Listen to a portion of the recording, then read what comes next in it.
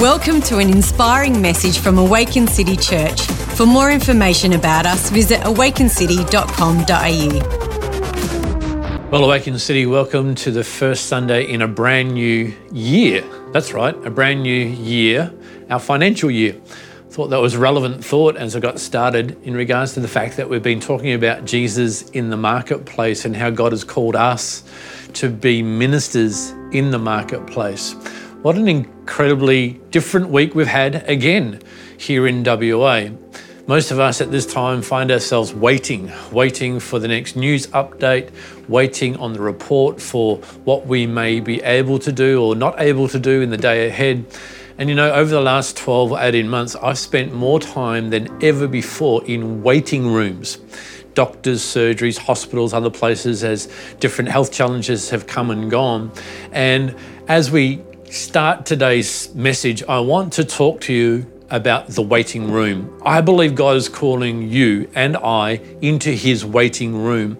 I want to read a fairly lengthy piece of scripture out of Isaiah 58 today as we get started. It's about 12 verses. Now I know when we're trained in communicating and preaching and teaching that long reading of scripture can lose people's attention, but I want to ask you today to just hone in with me for a few moments as we go through this portion of scripture. Do what you need to do to set aside the distractions. You're with us online today, wherever you are. Take the next few moments to listen carefully to this portion of scripture, and then let me begin to share with you the message that I believe God has for you today. It's Isaiah 58 and verse 1, where I'm going to start reading in the New Living Translation. This is what it says. Shout with the voice of a trumpet blast. Shout aloud. Don't be timid. Tell my people Israel of their sins. Now here's the prophet of God being told by God to shout, to use a voice as loud as a trumpet blast, to declare to God's people their sins. Yet they act so pious, he says. They come to the temple every day and seem delighted to learn all about me. They act like a righteous nation that would never abandon the laws of its God. They ask me to take action on their behalf, pretending they want to be near me. We have fasted before you, they say. Why aren't you impressed? We have been very hard on ourselves and you don't even notice it. I will tell you why, I respond. It's because you are fasting to please yourselves. Even while you fast, you keep on oppressing your workers. What good is fasting when you keep on fighting and quarreling? This kind of fasting will never get you anywhere with me. You humble yourselves by going through the motions of penance, bowing your heads like reeds bending in the wind. You dress up in burlap and cover yourself with ashes. Is this what you call fasting? Do you really think this will please the Lord? Now let me pause there for a moment, because the prophet is declaring to God's people in the Old Testament, hey, you're coming to church, you're going through all the rituals, you're making it look good on the outside, but really this is not what God has called you to. I want to read on and not get distracted this morning, but I want you to understand that the message here that the prophet gave to the children of Israel thousands of years ago seems to be relevant to us here today. No, this is the kind of fasting I want, says the Lord. Free those who are wrongly imprisoned. Lighten the burden of those who work for you. Let the oppressed go free and remove the chains that bind people. Share your food with the hungry. Give clothes to those in need. And do not hide from relatives who need your help. Then your salvation will come like the dawn, and your wounds will quickly heal. Your godliness will lead you forward, and the glory of the Lord will protect you from behind. Then when you call, the Lord will answer. Yes, I am here, he will quickly reply. Remove the heavy yoke of oppression. Stop pointing your finger and spreading vicious rumors. Feed the hungry and help those in trouble. Then your light will shine out from the darkness, and the darkness around you will be as bright as noon. The Lord will guide you continually, giving you water when you are dry and restoring your strength. You will be like a well-watered garden, like an ever-flowing spring. Some of you will rebuild the deserted ruins of your cities. Then you'll be known as a rebuilder of walls and a restorer of homes. Let me pray with you this morning. Father, thank you that this word comes alive in our hearts, that God, you transfer it into our spirit so that we can understand what you're saying to us today. Even though this was written thousands of years ago, God, I thank you that it speaks to us in the here and now. In Jesus' name, amen. This is a powerful portion of Scripture. It's so powerful to read and understand that the first thing that God identified as sin for the people of God at this point in time was that they were oppressing their workers. And then he spoke about the fact that they weren't sharing their food and shelter with the hungry and the homeless.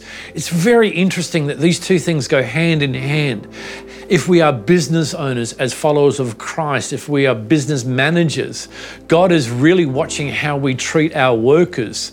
And there is a reason for that, because if we look after our workers and those that we employ by giving them good salaries and giving them good benefits with their jobs, then they are going to be prospering to the point where they also can share their food and shelter with the hungry and those that are homeless. I do believe right now that God is putting his light on the church, on us as Awaken City, on the body of Christ around the world, to have a look at what we might call godliness and what is not godliness. It's interesting that God says here that, hey, you're going through all the great rituals in church life and fasting and praying and worshiping and bowing your head, but you're missing this whole aspect of godliness over here that I think is more important, and that is how you look after people in the marketplace, how you look upon those that are homeless and hungry, and what you do to help those in need. I do believe today that God is calling you and I to his waiting room. There is a calling for us to go to the waiting room.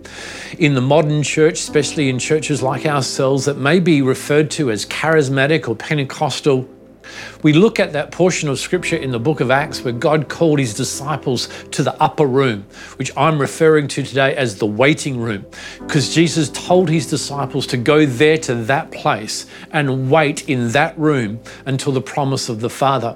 I had the great privilege of traveling there myself with my family in 2007 in Israel to the place that was known as the upper room, where that took place in the book of Acts. An incredible room with a very sense of the presence of God as you walked into it. And you know what? The reality is it was in that place that God birthed the great historical move of his church. And he did that by calling 500 disciples into that place. On the day when the Holy Ghost fell and was poured out upon all people, just 120 disciples were there. But you know what? It was powerful that God poured out his Spirit on all flesh in that room, and he did it for a reason. I want you to take note that he didn't pour it out on one or two special disciples or apostles, but on the entire 120 that were gathered. It was in the waiting room that God birthed expectation and hunger in the hearts of his people. It was in that waiting room that God birthed unity amongst the believers. It was in that waiting room that God transformed their spiritual lives, their wineskins, into new wineskins so that they could receive the new wine which represents the power of God. It was in that waiting room that each one in that room received their mantle to minister in the marketplace. I do believe God is calling you and I as ministers in the marketplace to his waiting room. He's calling us there because he wants to anoint us in three areas of our life. Number one, God wants to anoint us to rebuild bridges of relationship.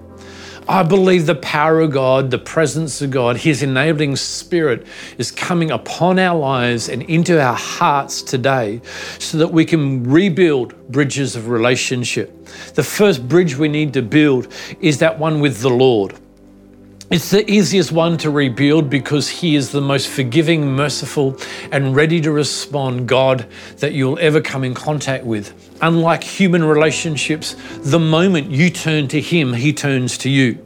The moment you take one step towards him, he takes 10 steps towards you. I believe today, as you find yourself in the waiting room of God, you know, today many of us have no other choice but to partake of church at home. online, in our cars, at work, for all different reasons. And I believe right now, as you are there in that waiting room of God, that He is pouring out a fresh anointing upon you so that you can rebuild bridges of relationship. First and foremost with the Lord Himself, but then secondly with your significant others.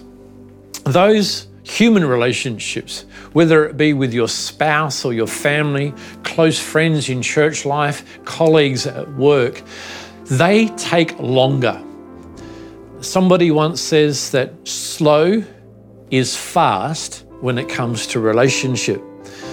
Rebuilding bridges of relationships with our significant others always requires time, patience, and humility. It means that we've got to find common ground with that individual, common interests, so that we can begin to build the bridge of relationship. And mostly that bridge is about communication. Mostly that bridge is about vulnerable, honest, authentic communication. But it's also about listening in an active manner, listening to understand the other person rather than listening to respond. I want you to take note again in verse 12 that it says, "Some of you will rebuild the deserted ruins of your cities. Then you will be known as a rebuilder of walls and a restorer of homes." I'm praying today that this message will touch your heart and you'll recognize that God has called you to be a restorer of homes. Maybe it's your own home that needs to be restored right now. I know God is able to get involved with your obedient acts of faith towards restoring and rebuilding those bridges of relationship so that your home can be restored. It's interesting that I just love going to our Connect group on Monday night. Our host home and host couple are incredible people. When you show up at their house, you don't get to knock on the door or ring a bell, because the moment you walk up to their steps, there is one of them waiting for you to come in. One will greet you at the bottom of the stairs of their home, and then when you get up the stairs to where the living room is and we have our Connect meeting, there is the other host, the husband, who's ready with the cup of your choice that he's remembered from the fortnight before, and you got your herbal tea ready to go, you've got your coffee ready to go. It's interesting that in rebuilding and establishing strong relationships, it always seems to involve a whole lot of hospitality, food, drink, and help for those in need. As we go into the waiting room of God in this season, and I want to just highlight at this point in time that the waiting room of God primarily is a gathering of believers to pray and worship God. It's not an individual prayer closet moment, but the waiting room of God is actually a corporate meeting. And at times when we can only meet in the home, or at times when we meet for Connect in the home, you've got to understand that it's in those corporate moments that God does His greatest work and greatest outpouring. And so this first place that God wants to anoint us, this first thing that God wants to do in His waiting room is anoint us to rebuild bridges of relationship. I believe the second thing that God wants to anoint us with is with this anointing to repair confidence in the Lord. During these last year and a half of world pandemics and everything else that's going on, it seems to be that lots of followers of Christ have lost their confidence in God. I've heard many say, where's God in all this? When He's going to bring an end to it? Can I suggest to you, sir, can I suggest to you, mum, can I suggest to you, brothers and sisters, that this pandemic is no surprise to God. And He'll use any format, anything that's going on. He'll use good government and bad government to reshape and reformat the people of God so that they can be ready to move forward in all that He's called them to do. And as we go to the waiting room today, as we recognize that we are being called into God's waiting room, that's a prayer meeting at 8:30 a.m. on a Sunday before church even starts. That's a prayer meeting midweek on a Wednesday at 6 p.m. where we push aside all the other things that we could be doing at 6 p.m. on a Wednesday, and we gather with other believers to pray and seek God's face so that He can pour out His Spirit upon our life. God wants you to be anointed today, to repair your confidence in him. Hebrews chapter 10 and verse 35 and 36 says this. It says, so don't throw away this confident trust in the Lord. Remember the great reward it brings you. Remember the great reward that comes from keeping your confidence in God. Verse 26, patient endurance is what you need, so that you will continue to do God's will. Then you will receive all that he has promised. I've got to be honest. I'm probably the least patient person in this city. I am extremely impatient. It's a fault in my character. It's a fault in my thinking. I constantly have to remind myself that everyone else in this world is not working to my timeline and my expectations. In fact, it's pride that I've got to deal with on a regular basis, put it down, stamp it out, and recognize that I need to patiently wait, not just for the Lord, but in that waiting room at the doctor's surgery, in that waiting room at the bank, wherever it may be. Could I encourage you right now that God is pouring out a fresh awareness of his presence so that he can anoint you to be a rebuilder of bridges for relationship, to repair your confidence in him. Just because you've been praying for the breakthrough in that area for over 2 years and you haven't seen the answer come does not mean that God is not hearing you. It could mean that, like God spoke to those in Isaiah, that there's other areas of your world in the marketplace that you need to do differently. It could mean that that person you're walking past on the street after getting off the train, who's got a cup out there, who's homeless, and you walk past with thoughts of judgment in your mind, I guarantee you, when you get off the train the next time and you won't walk past them, I guarantee God will speak into your heart. I walked out of a shopping centre a few weeks ago to be greeted by a gentleman who was standing at the end of the elevator with one of those signs, homeless, I need help, please, just a few cents. I went to reach into my pocket and recognized I had no coins. I don't like them. They make your jeans bulge and they make sounds that you don't need. As I reached into my pocket, I realized that I only had a $20 note. And as I reached into my pocket to grab that, I pulled it out. My first thought was, that's too much. My next thought was, that's just the right amount. And I walked over and placed it into his cup and said, God bless you, sir, as I walked away. And his eyes lit up, and as he walked away, and he says, oh, sir, thank you so much. Right now, I believe God is doing a work in our hearts as we are in the waiting room. Maybe you're in lockdown right now, and all you can think about is the fact that you have this freedom that you cannot exercise. Can I suggest to you that it's the waiting room of God where he wants to anoint you to rebuild bridges of relationship with God and with your significant others, where he wants you to repair your confidence in him and trust his promises. And to do that, you need to hold on to patient endurance. And then finally, I believe God wants to anoint you in his waiting room to revive passion for the house of God. You know, in John chapter 2, the gospel, verses 12 to 17, we discover that Jesus had gone and made a whip, walked into the temple, started turning tables upside down. He had that whip in his hand and he was definitely prepared to use it. And he was full of a righteous anger that had come from God as he turned those tables upside down and chased out the merchants and the money changers. I'm sure his actions were deemed inappropriate by the religious leaders and pious people of the day. But the reality is the disciples recognized that Jesus was burning with passion on the inside of him. In fact, they quoted the scripture from Psalm, I believe it's verse 69, where it says, passion for your house burns within me. When I talk to you about reviving passion for the house of God, I want you to understand that passion has been defined as the tension created between what you love and what you hate. And Jesus loved the house of God. He loved the temple of God. But what he hated was people that came into the house of God, came into ministry and just seen the ministry as a place of merchandise, just seen the ministry as a place of money changing. And he drove out the merchants and the money changers. God is calling you and I to his waiting room.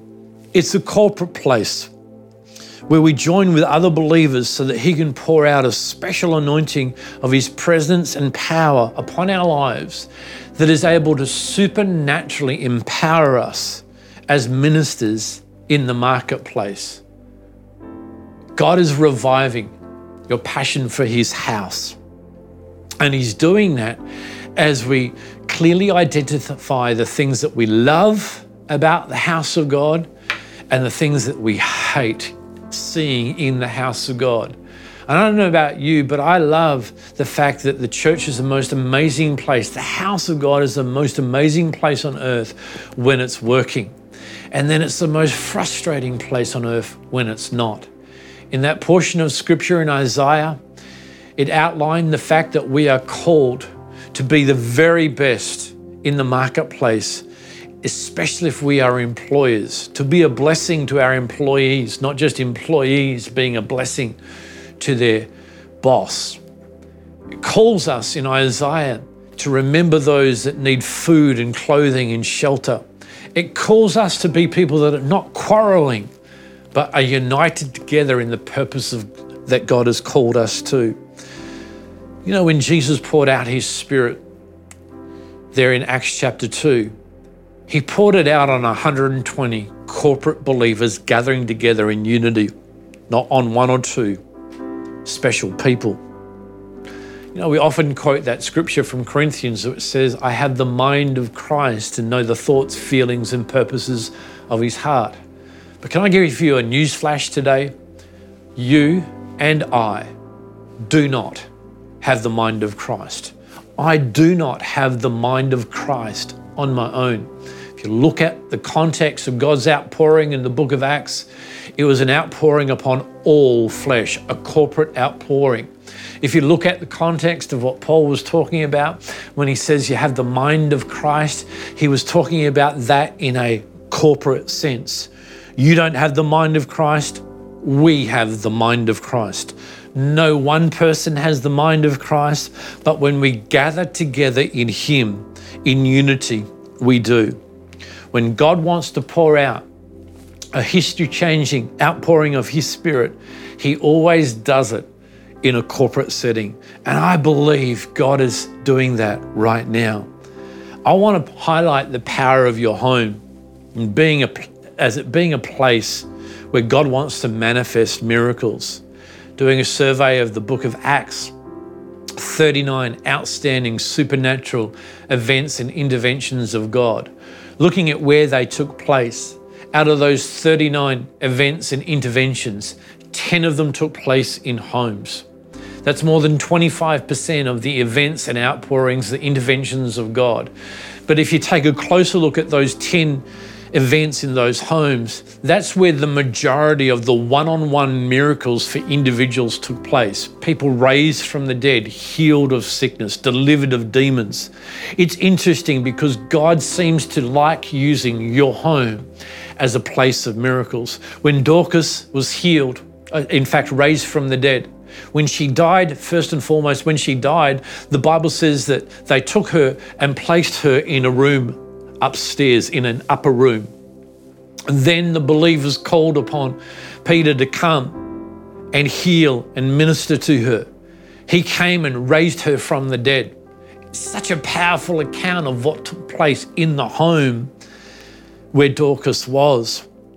I believe as we meet in groups for Connect, as we meet at home for church online, that God is wanting us to be aware that our homes can be a place where He manifests miracles. And all we need to do is take our responsibility to set the atmosphere.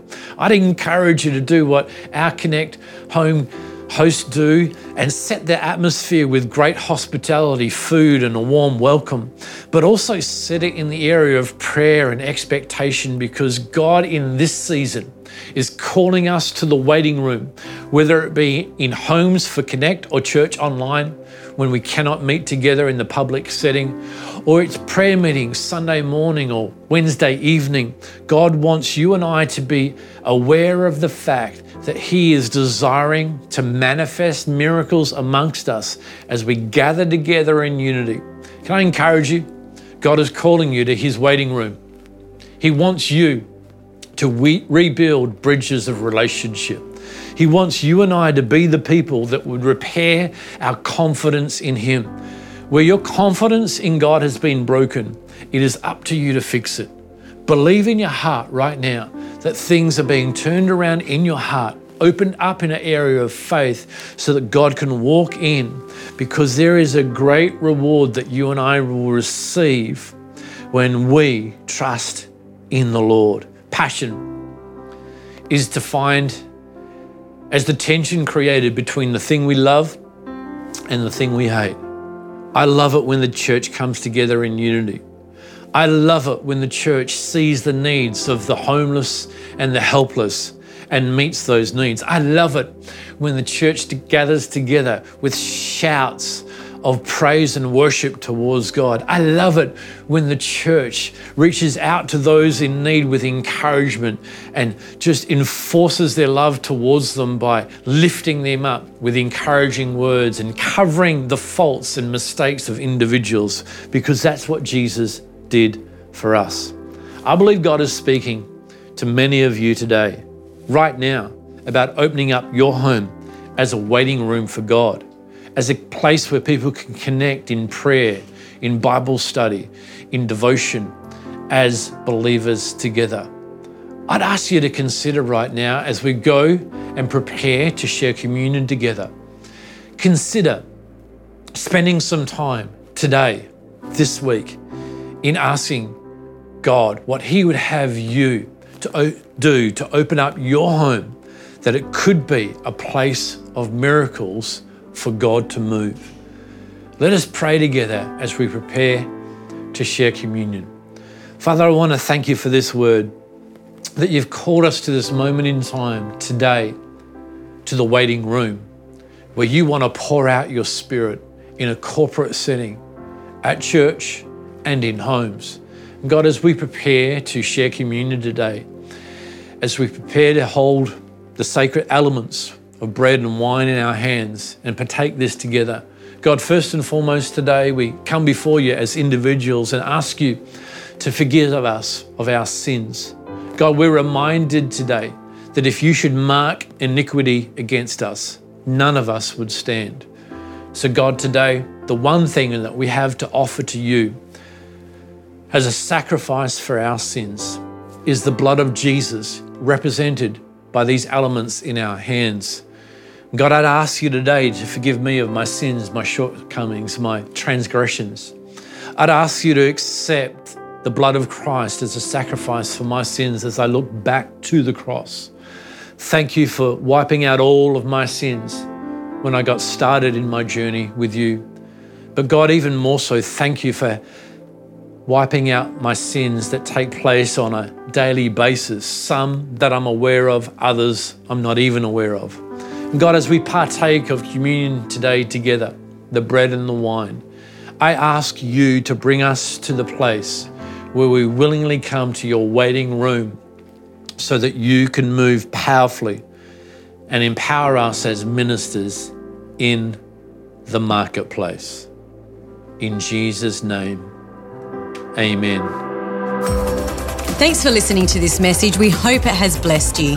If you would like to find out more about Awaken City Church, visit awakencity.com.au.